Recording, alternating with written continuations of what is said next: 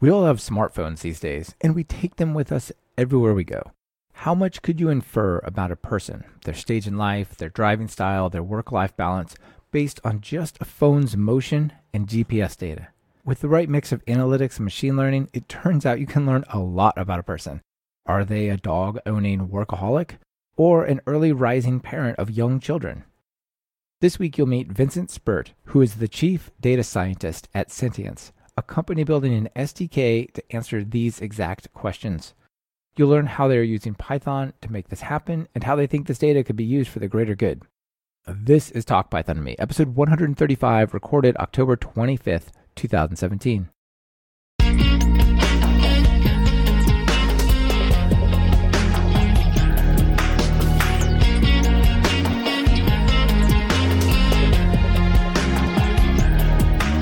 Welcome to Talk Python to Me, a weekly podcast on Python, the language, the libraries, the ecosystem, and the personalities. This is your host, Michael Kennedy. Follow me on Twitter where I'm at mkennedy. Keep up with the show and listen to past episodes at talkpython.fm and follow the show on Twitter via @talkpython. This episode is brought to you by Datadog and GoCD. Please check out what they're offering during their segments. It really helps support the show. Vincent, welcome to Talk Python. Thank you. It's great to have you here. You guys have a super cool platform. You're doing some seriously deep learning and AI and machine learning. And I think everyone's going to get a pretty cool look at what you guys are doing and how you're doing it. There's a bunch of cool algorithms going on here. But before we get into all that detail, let's talk about how you got into programming in Python, things like that. Yeah, sure, cool. It started when I was about 14 and I started hacking around with some web design. Remember those days where everyone used those marquee banners, there was no CSS and stuff like that. The blink tag, yeah, that Exactly. was wonderful. Those were good days. Exactly. So, and over the years, I went more into network security and hacking, started a company when I was around 18 and converted more to languages like Java and C++ throughout my PhD. What was the company you started when you were 18? It was a network security company, so quite different from what I'm doing today. It was a lot about back then the internet was more or less the Wild West. Everything was wide open, so interesting times.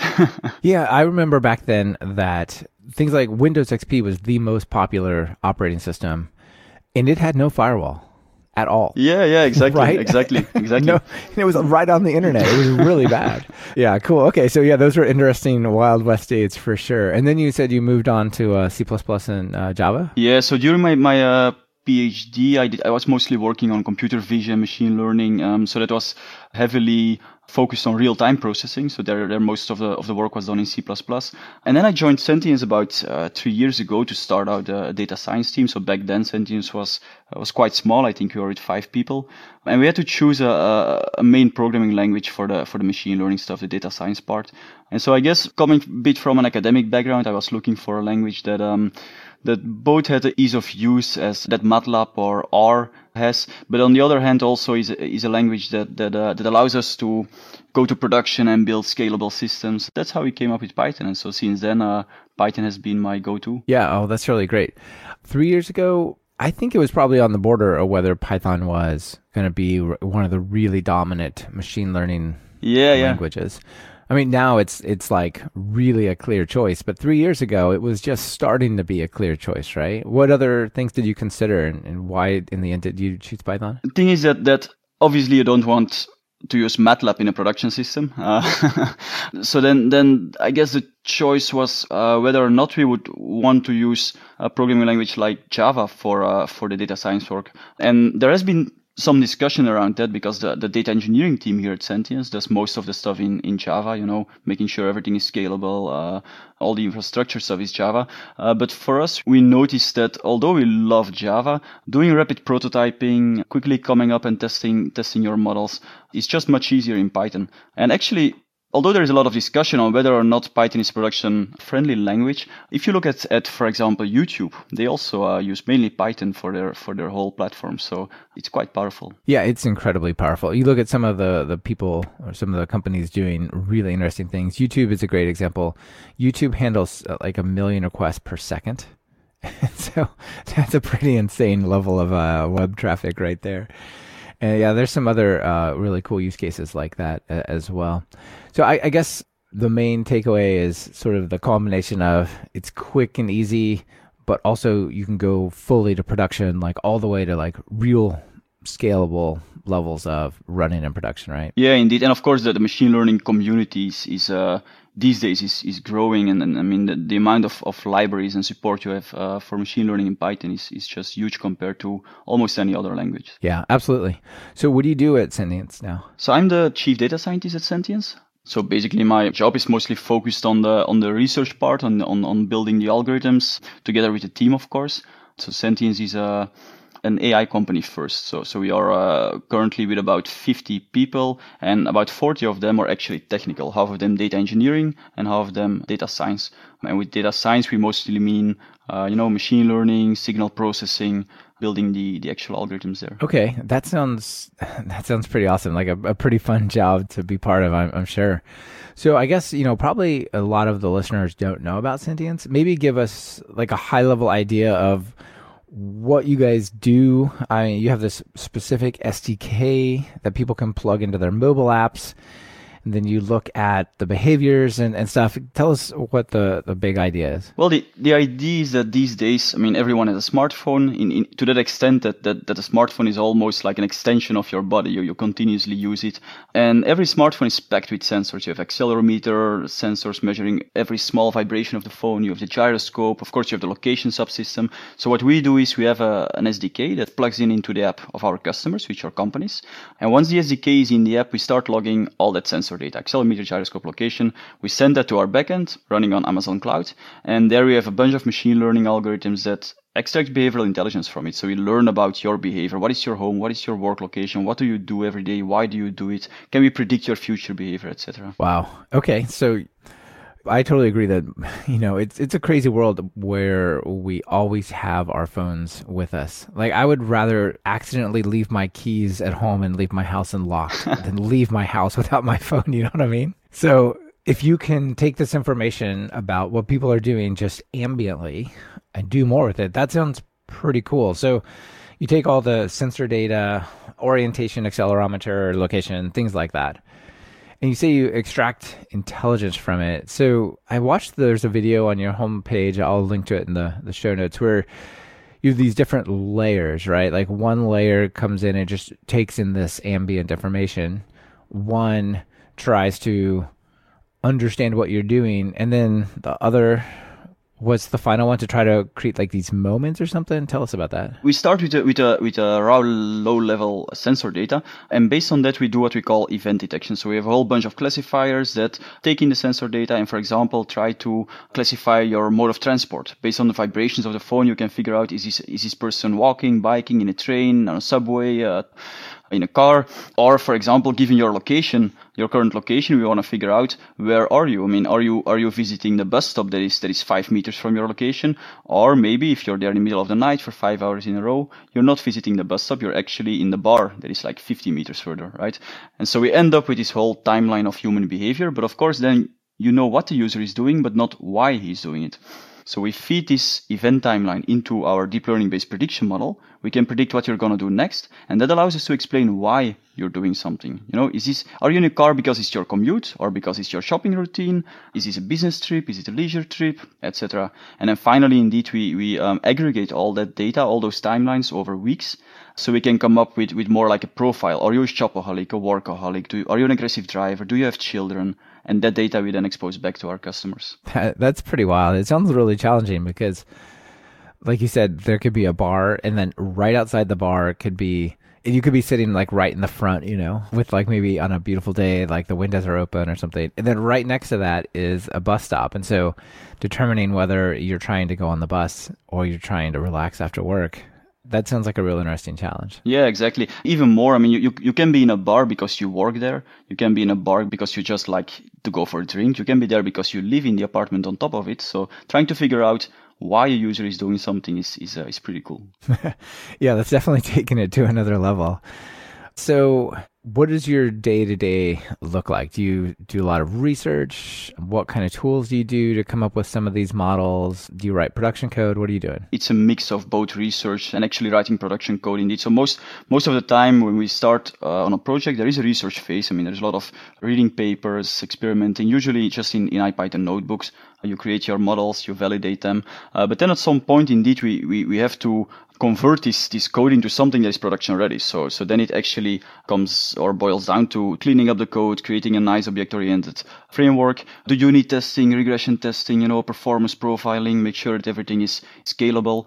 And then encapsulate it into an API so that we can deploy this as a microservice. And finally, try to get a microservice running in a Docker image. And that is actually then when the data engineering team comes in. So the data engineers take this Docker image, refine it. Basically, they build a base Docker image. So we just customize it a little bit for our specific projects. And they help us to make sure that we can deploy it in a scalable manner. That's cool. And do you guys deploy it to your own system, or do you deploy, I forgot what AWS's container service is called, but do you deploy it to the container service, or do you have more control over where it lives and runs? It's our own system. So we love AWS, but we try to be not too dependent on their specific services, mainly because we need to be able to move to different cloud infrastructures if needed also. Isn't that an interesting struggle? Like, there's so many features, and AWS and Azure, those are the two that have like a ridiculous number of things that the cloud can do.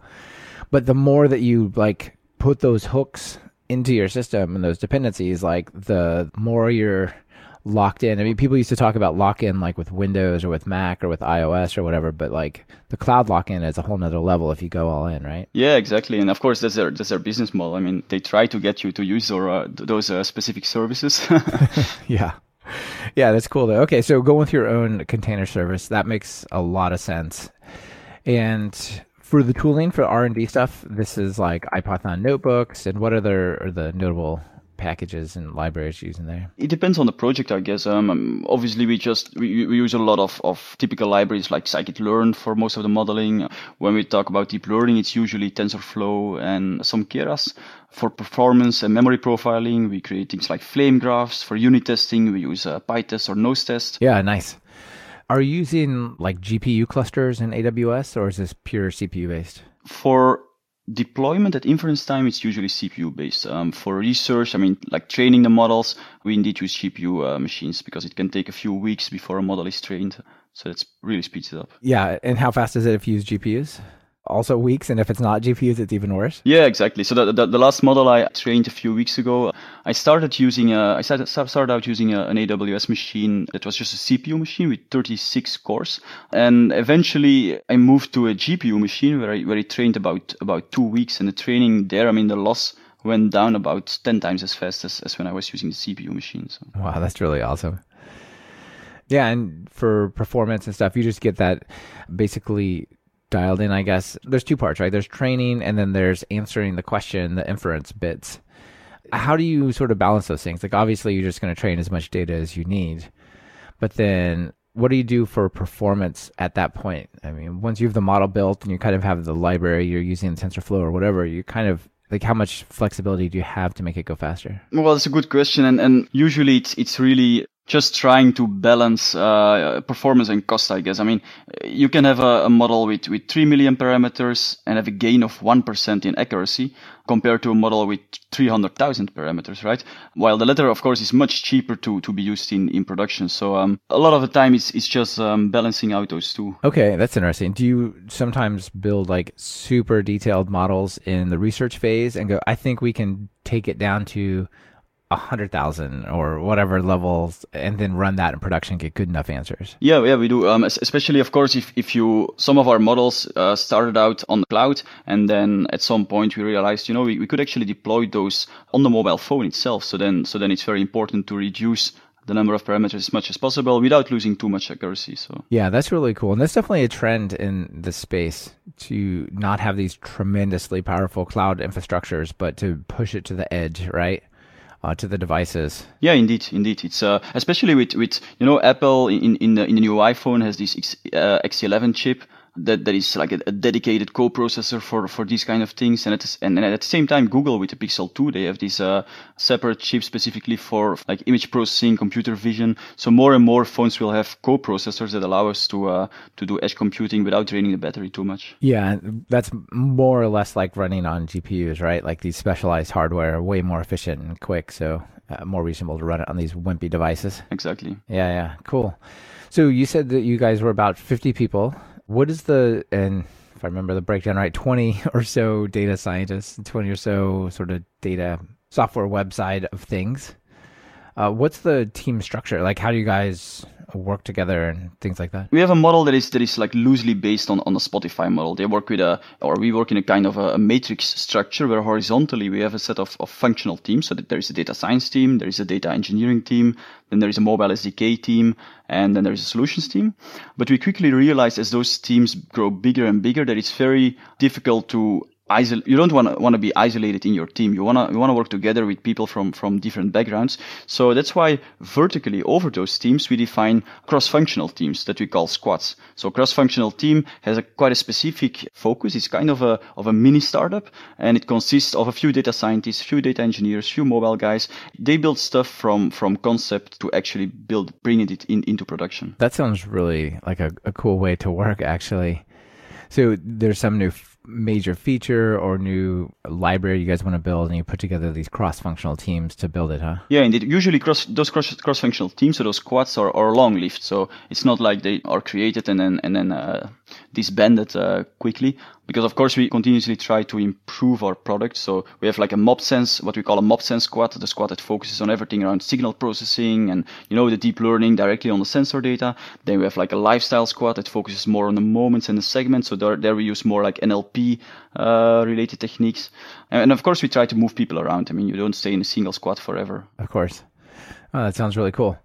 So let's dig into the 3 layers of your SDK, the event acquisition, the moments, and the segments, you call them, right? So there's some pretty interesting algorithms and libraries you're using. So the first level is this idea of events. And the basic question you're trying to answer is, what is the user doing? So maybe we could talk about some of the algorithms and techniques you're using to determine, like, are they driving? Are they walking? Are they at a bar, whatever? Yeah, cool. Well, so transport mode detection itself is a cool problem. Both iOS and Android already have what they call motion activity. So they give you an idea already about transport mode, but it's quite limited. I think they support walking, biking, vehicle, and idle, something like that. Also, the accuracies are quite low usually. So indeed, we had to build our own model to get better accuracies and especially to extend the number of transports we support, like bus and subway and running and stuff like that. Sure. Can you still leverage these like motion chips at a lower level and not just ask like, what are they doing, but give me the actual measurements that you were going to use to make that assessment? Currently, we get 25 Hz accelerometer and gyroscope data from the phone. And based on that data, well, first, of course, there is some pre-processing, some signal processing. You have to interpolate the samples because they don't come in on a regular grid, let's say. You have to do some bandpass filtering to remove the high frequency components that usually contain a lot of noise. And then after that, when you have like a signal that is more or less clean, what we do then is a lot of data augmentation. We add some noise, additive noise, multiplicative noise. And that is mainly because every phone has different noise characteristics, and we don't want our machine learning models to learn to recognize specific phones. So to undo those noise characteristics, we basically deliberately add noise to our data so that the classifiers learn to generalize. And what we then do is we feed that sensor data. Well, maybe it's interesting to have a look at the evolution. So today we use a neural net, a ConvNet, but we started out in a completely different way. In the beginning, we actually chopped our sensor stream into pieces of several seconds. For those pieces of or segments of sensor data, we did a lot of manual feature engineering, like some Fourier coefficients, like frequency domain features, time domain features. Those were fed into a random forest back then, and the random forest then outputs class probabilities. Maybe quickly define what a random forest is for people. Yeah. So a random forest is basically an ensemble of decision trees. So one of the most simple classifiers is a decision tree, where it's just like a binary search tree where you say, okay, if this feature is higher than a certain value, go to the left node, otherwise go to the right node, and you go through the whole tree until you have a decision on what is the transport mode. The problem is that decision tree is not very powerful. It quickly overfits to your data. So what you can do is just build, 1,000 decision trees, all a little bit different, all on different subsets of your data and your features, and then you end up with a random forest. So it's kind of averaging out all those predictions. Right. So kind of somewhat combats against the overfitting problem you would run into. Exactly. Okay. The thing, of course, is by chopping up the sensor stream into pieces of several seconds, you completely lose the temporal dependencies. It could be that one piece is correctly classified as car, and the next piece maybe is incorrectly classified as walking. So you still want to do some temporal smoothing. So what we did back then is we fed that information, those segments, or actually the class probabilities, into a hidden Markov model. And the hidden Markov model is able to learn short-term temporal dependencies and kind of smooth out the end result. So that was our first version of the transport classifier. And then over the past 3 years, we went through several iterations. So the random forest was replaced by boosted trees, XGBoost, which is used a lot, for example, in these days in the Kaggle competitions you read about. And now recently, we figured out that actually just using a convolutional neural net with one-dimensional convolutions, because of course you don't have images, allows us to not only get an improved accuracy, but also come up with much smaller models that more easily fit in memory compared to these huge random forests. Okay, yeah, that sounds really interesting. And thanks for sharing the evolution. I think that's pretty cool. And so you've got all these events. Okay, users driving, users at work, users walking, users at restaurant, users walking, users at work, things like that. And then you try to create what you guys call moments, which is why are they doing this? Like, why are they walking? Oh, they're walking to lunch. Things like that, right? So maybe talk about the analysis that you guys do there. Well, similarly, there was an evolution on that level too. So the main idea is that if you can predict what the user will be doing next, you can use that indeed to explain why he's doing what he's doing. So if, for example, the user is predicted to go to work, then the fact that he's in a car means he's in a commute. While if he's predicted to go to a shop, the fact that he's in a car means he's probably in a shopping routine, right? So the first step is to teach a model to be able to predict your next event. And there we started out with a Markov chain-like approach. Markov chain basically just tries to learn transition probabilities. It just learns a distribution learns to predict the probability of your next event being event A given your previous event. So it learns very short-term dependencies.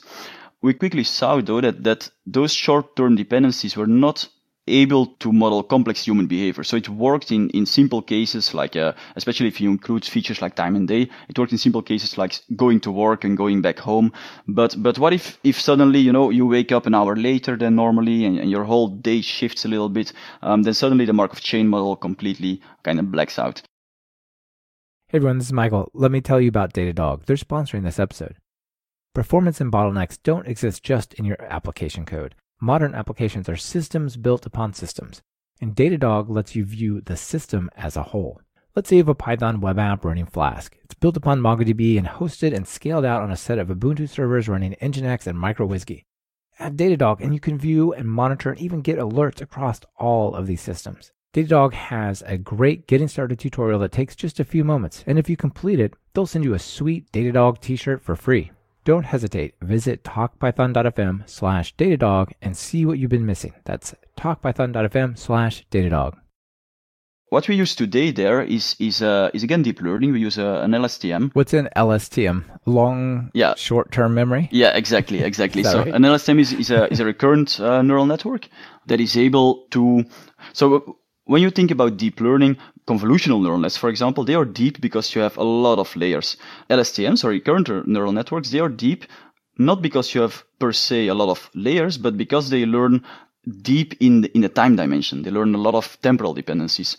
As opposed to a Markov chain where you only have a dependency on the previous event, an LSTM can depend on 20, 30, 50 events back in the past, right? It can say, okay, 50 events ago, the user was in a car, and 20 events ago, he was at a shop, and given all that behavior, the user is probably going to do this next. That's cool, yeah. The longer you go without shopping, the more likely you are to shop, and things like that for groceries, right? Yeah, indeed. And the cool thing is also that the Markov chain model, by nature, had to be trained specifically for each user separately on the user's data.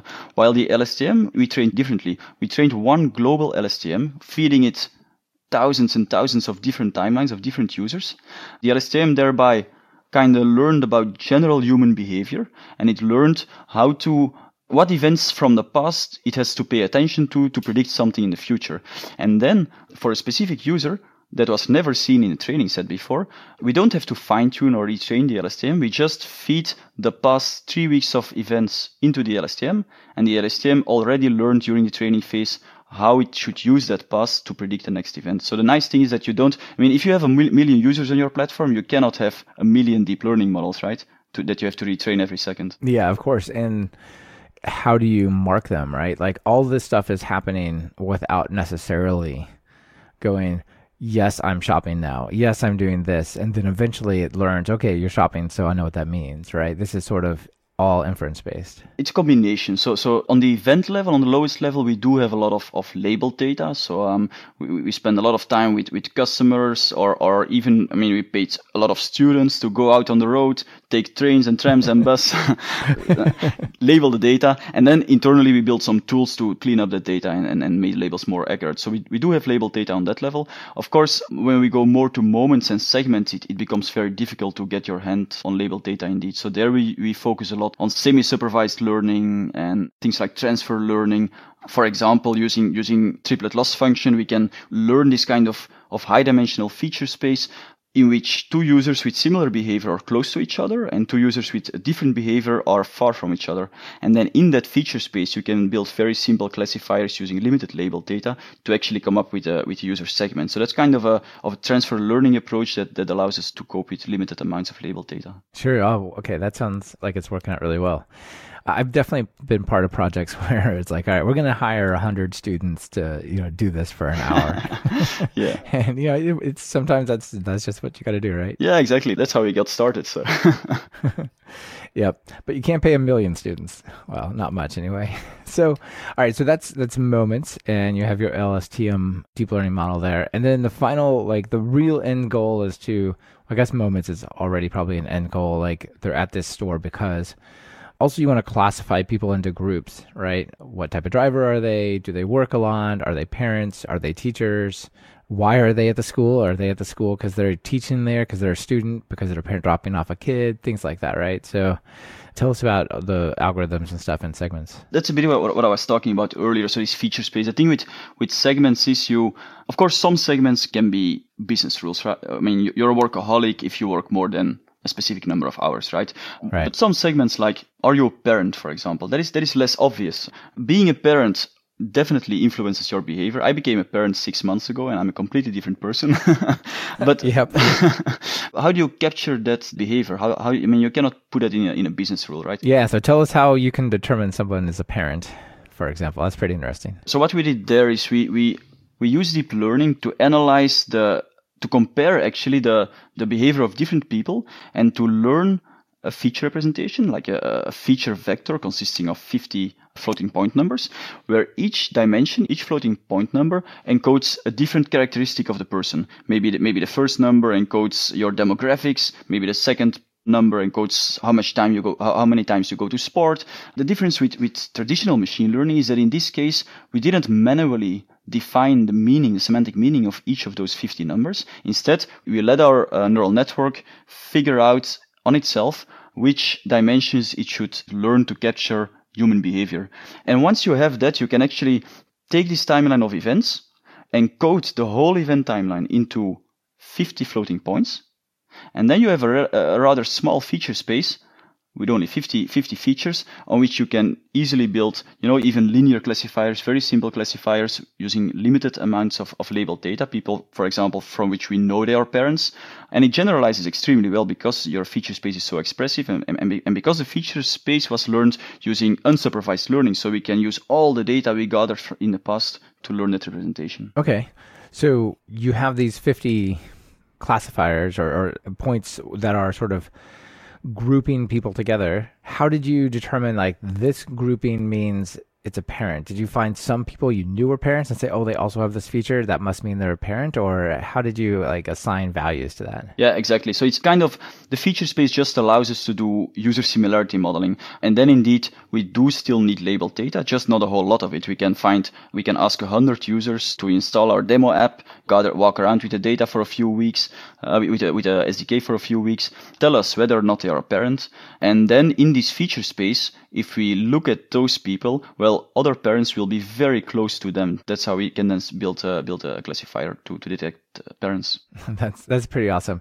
Do you feel like there are pieces that are missing? Like there's dimensions of human behavior that are not captured? Probably. Up till now, it works. It's also all very, very new to us because we started out also here with mostly business rules on top of our event sequences. So most of the machine learning in the past was on the bottom layer, on the event layer. It's only since recent times that we're also doing this unsupervised and semi-supervised learning on the segments and the moments. But yeah, probably the difficulty indeed, if you use representation learning, is that it's very difficult to control which dimensions the deep learning thinks are important to capture human behavior. So I can imagine that not everything is captured there, but in the end, you can easily solve that by fixing some of the bottom layers of the pre-trained network, and then training it a little bit more on a smaller set of labeled data, fine-tuning the upper layers, and that way it still is able to learn those things. Yeah. Okay. Very interesting. The dependency that you're talking about here sounds like it could be really tricky. Like, suppose you guys redesign your transportation mode detection, and it turns out some of the time you thought people were walking, they're just in traffic, but really slow traffic, or something like this, right? Instead of every day taking a walk down I-5, the interstate highway, they're actually just driving in really bad traffic.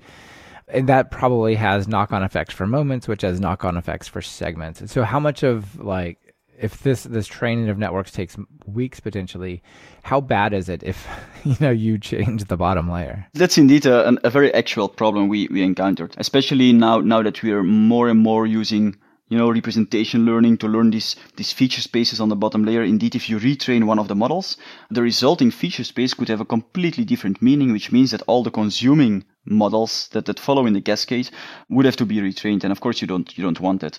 We solve this, I guess, in different ways. On the one hand, there is a decision you have to make between deploying a trained model as a microservice that is then consumed by other models in the cascade, versus actually just using the pre-trained model and fine-tuning it in a model that consumes that information.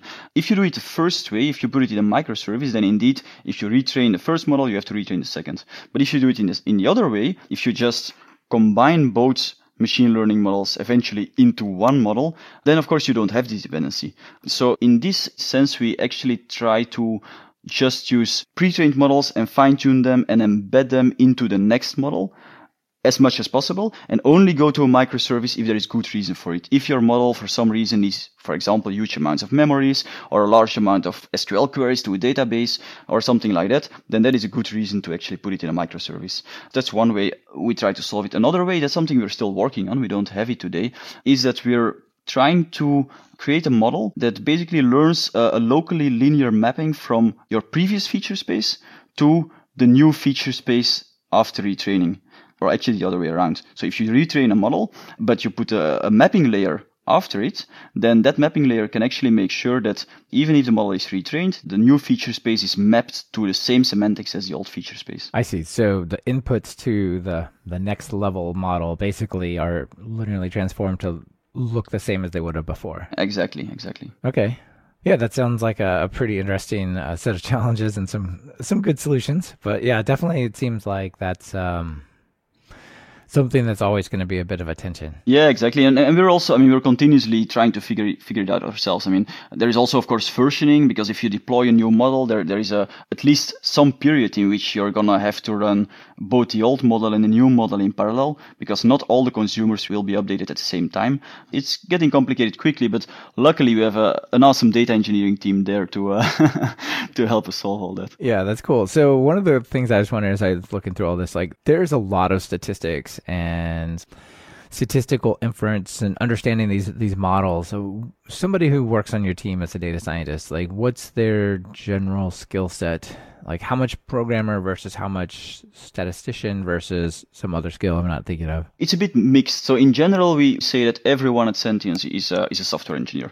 So that means that every data scientist has to have good software engineering skills, not just some MATLAB scripting experience or something. You have to be a software engineer. That's for sure. And then, of course, most people, we put a lot of emphasis on the machine learning background.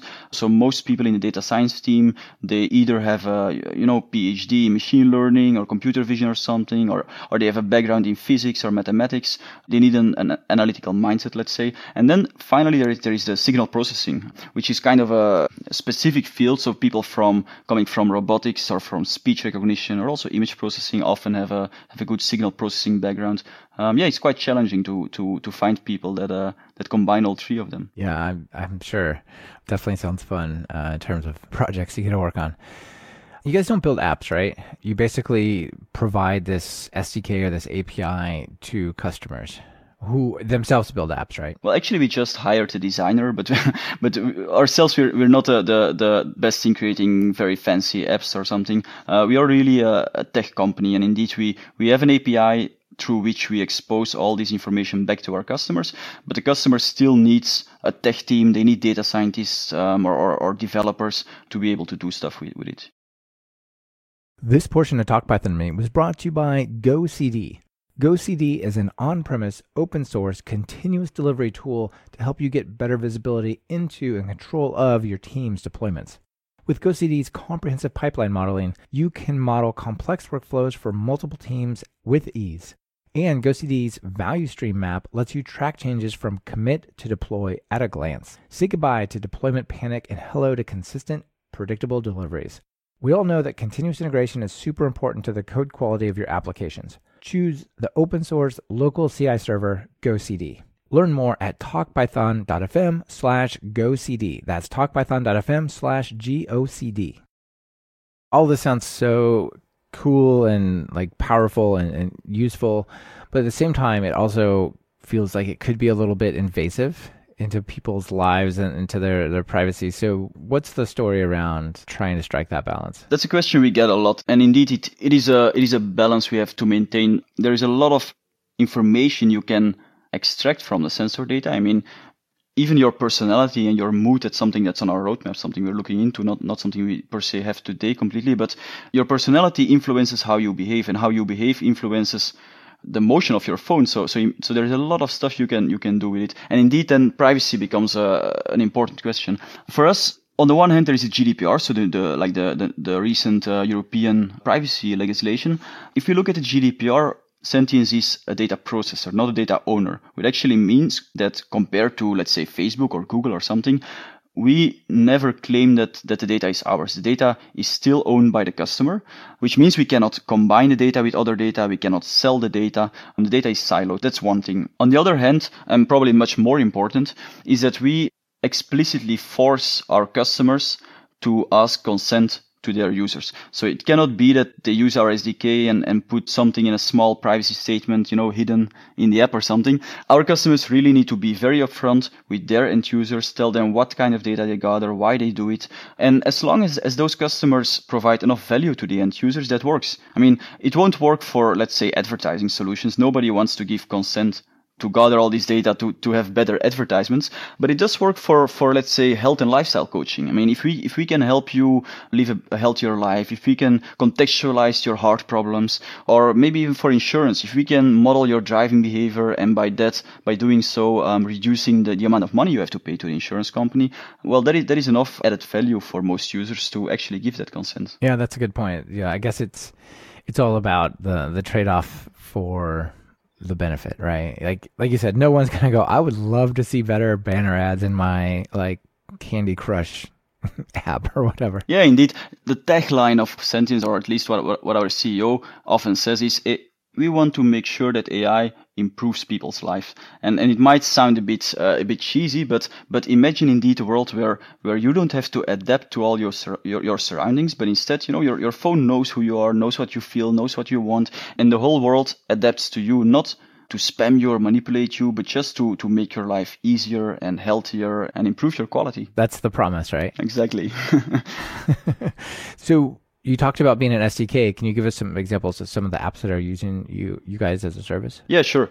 There are different components, of course, in what we do. One of the components I quickly mentioned before is driving behavior, where we, in a detailed manner, model, how aggressively you drive, how do you take your turns, what is your driver DNA, and that is currently being used by, I'm not allowed to name them, but let's say by the biggest ride-hailing company in the world to actually model the safety of their drivers. So not the passengers, but the drivers themselves, so that they can coach them and make sure that the riders are safe when they take the cab.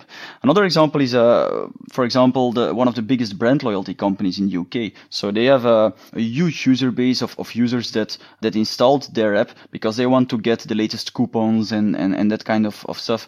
And so there they use our SDK to just personalize their communication with their users and to make sure that, the user is not spammed with information that they don't care about, but instead it's a very personalized communication and increases engagement. Right. So maybe if you could tell them like this person is a parent versus this person is a workaholic, or if they're both, that they might treat them differently, right? Yeah, exactly. I mean, if you know that someone is sportive, you can propose more interesting stuff than if you know, okay, this person never sports and indeed is a workaholic or something like that. And I guess maybe the most interesting use cases, to me at least, are in health and insurance. So in health, for example, we work with Samsung, who is also one of our main investors, on detection of heart arrhythmia. So problems with, if you have heart fibrillations and you want to contextualize that, you want to know why it happens, when it happens, and you want to expose that to your doctor, so your doctor can say, okay, we see that if you work late, and I see that you're a workaholic in general, and if you eat a lot of fast food that week, that is the time when you usually have your heart problems. So that's one of the use cases. How does it know? Do you have to do you have a different device that detects the arrhythmia and flags it in time, and then you can overlay it on your timeline or something like that? Yeah, exactly. Okay. Yeah, and you said you're also working with another company doing something similar? Yeah, so there is in the health space, we work with some smaller companies also from Europe and Belgium and the Netherlands more specifically. So there is FibriCheck, for example. FibriCheck, they have a mobile app where you can put your finger on your camera, and the app will use the camera and the flashlight to extract your heart rhythm from the blood flow to your fingertip. And so they're also, they use our SDK to contextualize that, to predict when you're probably going to have heart problems, why it's happening, and to expose this to a doctor. And then there is another example, MedApp. MedApp is a company in the Netherlands.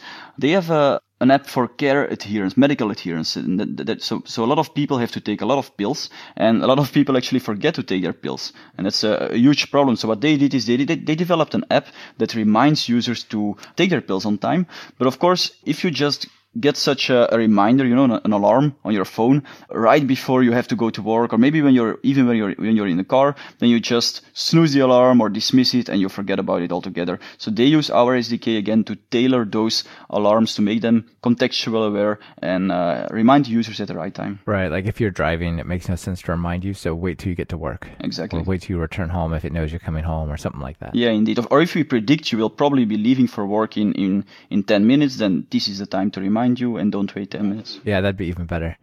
Cool. So those sound all really interesting. We talked a lot about your architecture already, actually, but there's a few things that we haven't touched on that I think are worth covering. One of the things you guys use is something called DevPy.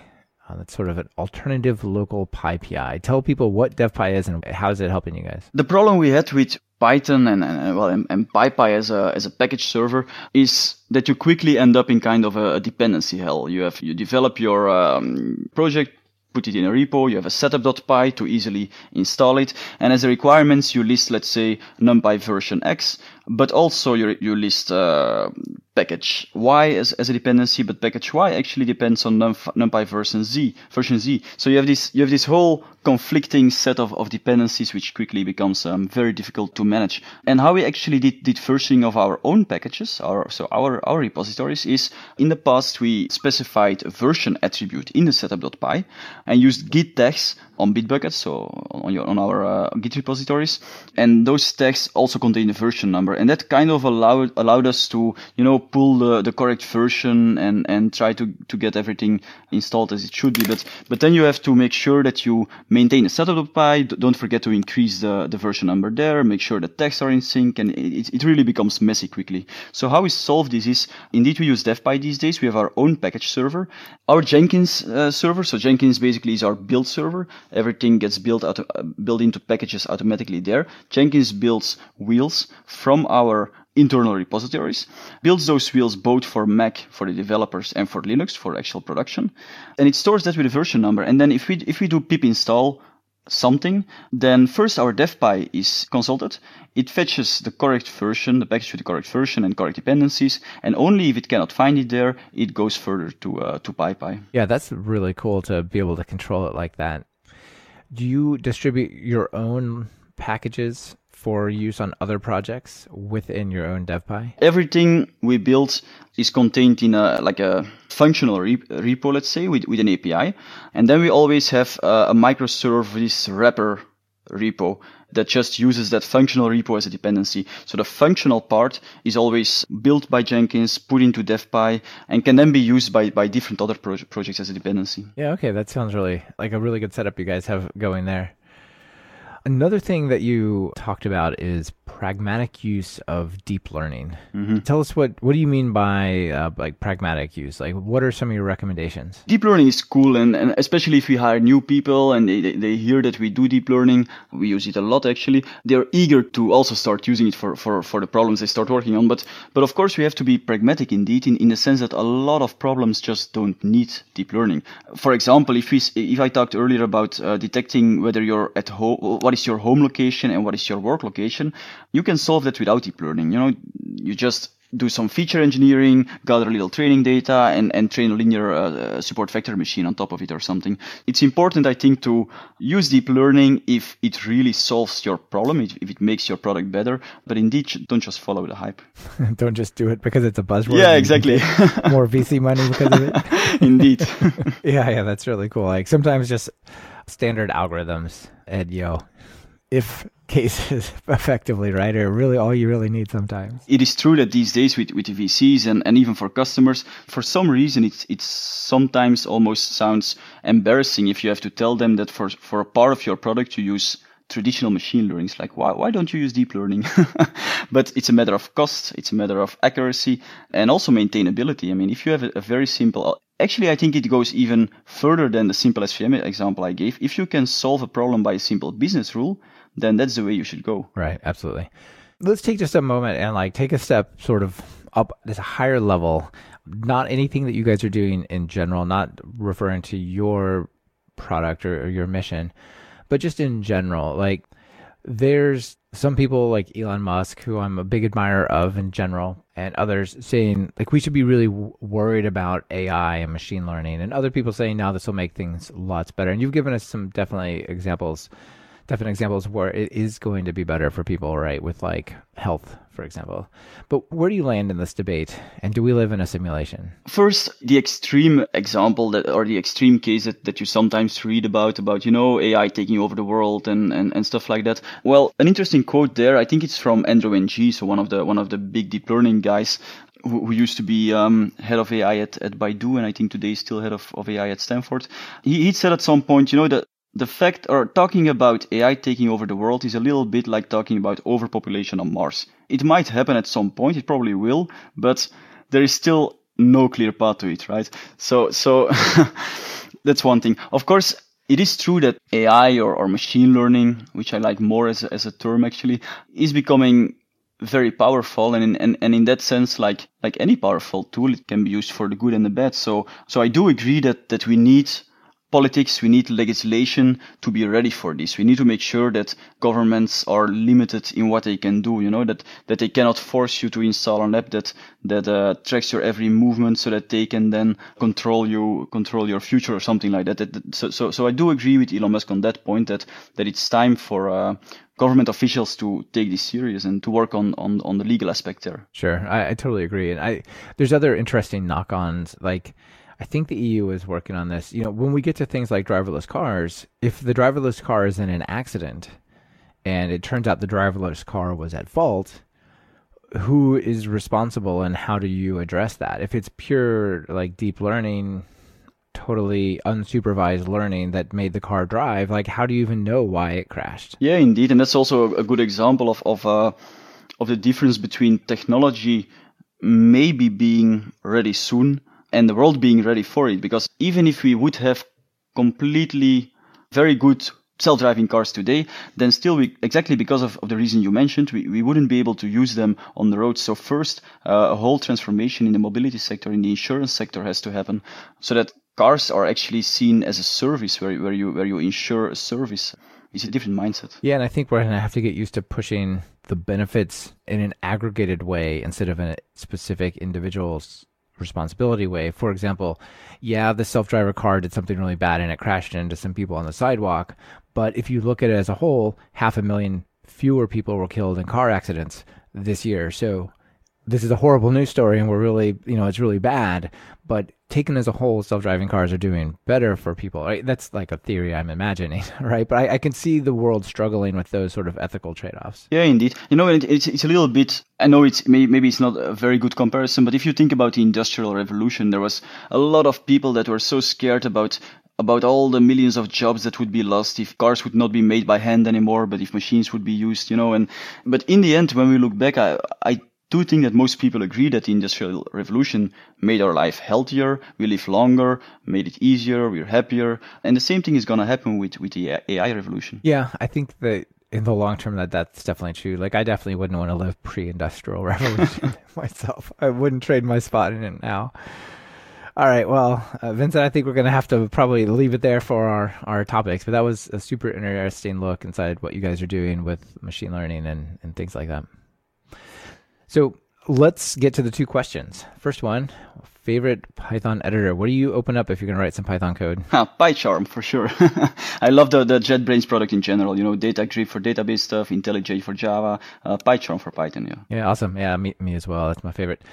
All right, and notable PyPI package? I've been thinking about this for a long time. I think it would be Python Flame Graph, just because it's a very cool way to do memory and performance profiling, create flame graphs, see which methods in your code are the bottlenecks, and optimize them. Yeah, I looked at that just a little bit, and it looks like a very powerful way to like quickly visualize where your performance problems are. Yeah, exactly. And to actually dig deeper into the stack of method calls and figure out what's happening. Yeah, that's cool. So I'll put a link to the GitHub repo for Python Flame Graph, which has a bunch of nice pictures. Awesome. Yeah. So, all right, this final call to action. People are excited about deep learning. They're excited about what you guys are doing. What do they do to get started? We're expanding. We're continuously expanding. This year or coming year, we should grow from 50 to 80 people. So we're always looking for passionate Python developers, machine learning guys. Can they just reach out to you like on Twitter or something like that if they want to get more information, or how do they find out? Yeah, definitely. Just, ping me on Twitter or LinkedIn, or go through our website where there is a more official channel. Maybe you can refer the podcast so we have an idea where you're coming from. Don't focus too much on the machine learning part either. If you're very good at Python or very good at machine learning or signal processing, we should talk. Okay, awesome. And then you guys have an app, even though you said you don't build apps, you have an app. And what's the story with this app? Yeah, it's a demo app because if our product is quite technical, and so of course customers ask like, okay, how does it look like? What can I do with it? So indeed we built a small demo app. It's called Journeys. You can find it on our website or on the App Store or Play Store. And Journeys basically, when you install it, after a while it will learn about your behavior. After 1 week or 2 weeks, you will see pop up a whole set of segments that we assign to you, your moments, your home and work detections. So yeah, check it out, download it. It's pretty cool. And there's also a way to give feedback. So if something is wrong and you decide to give feedback, well, that helps us to retrain our models. Oh, beautiful. All right. Well, thanks for sharing your story and what you guys are up to. It was great to chat with you. Thanks a lot, Michael.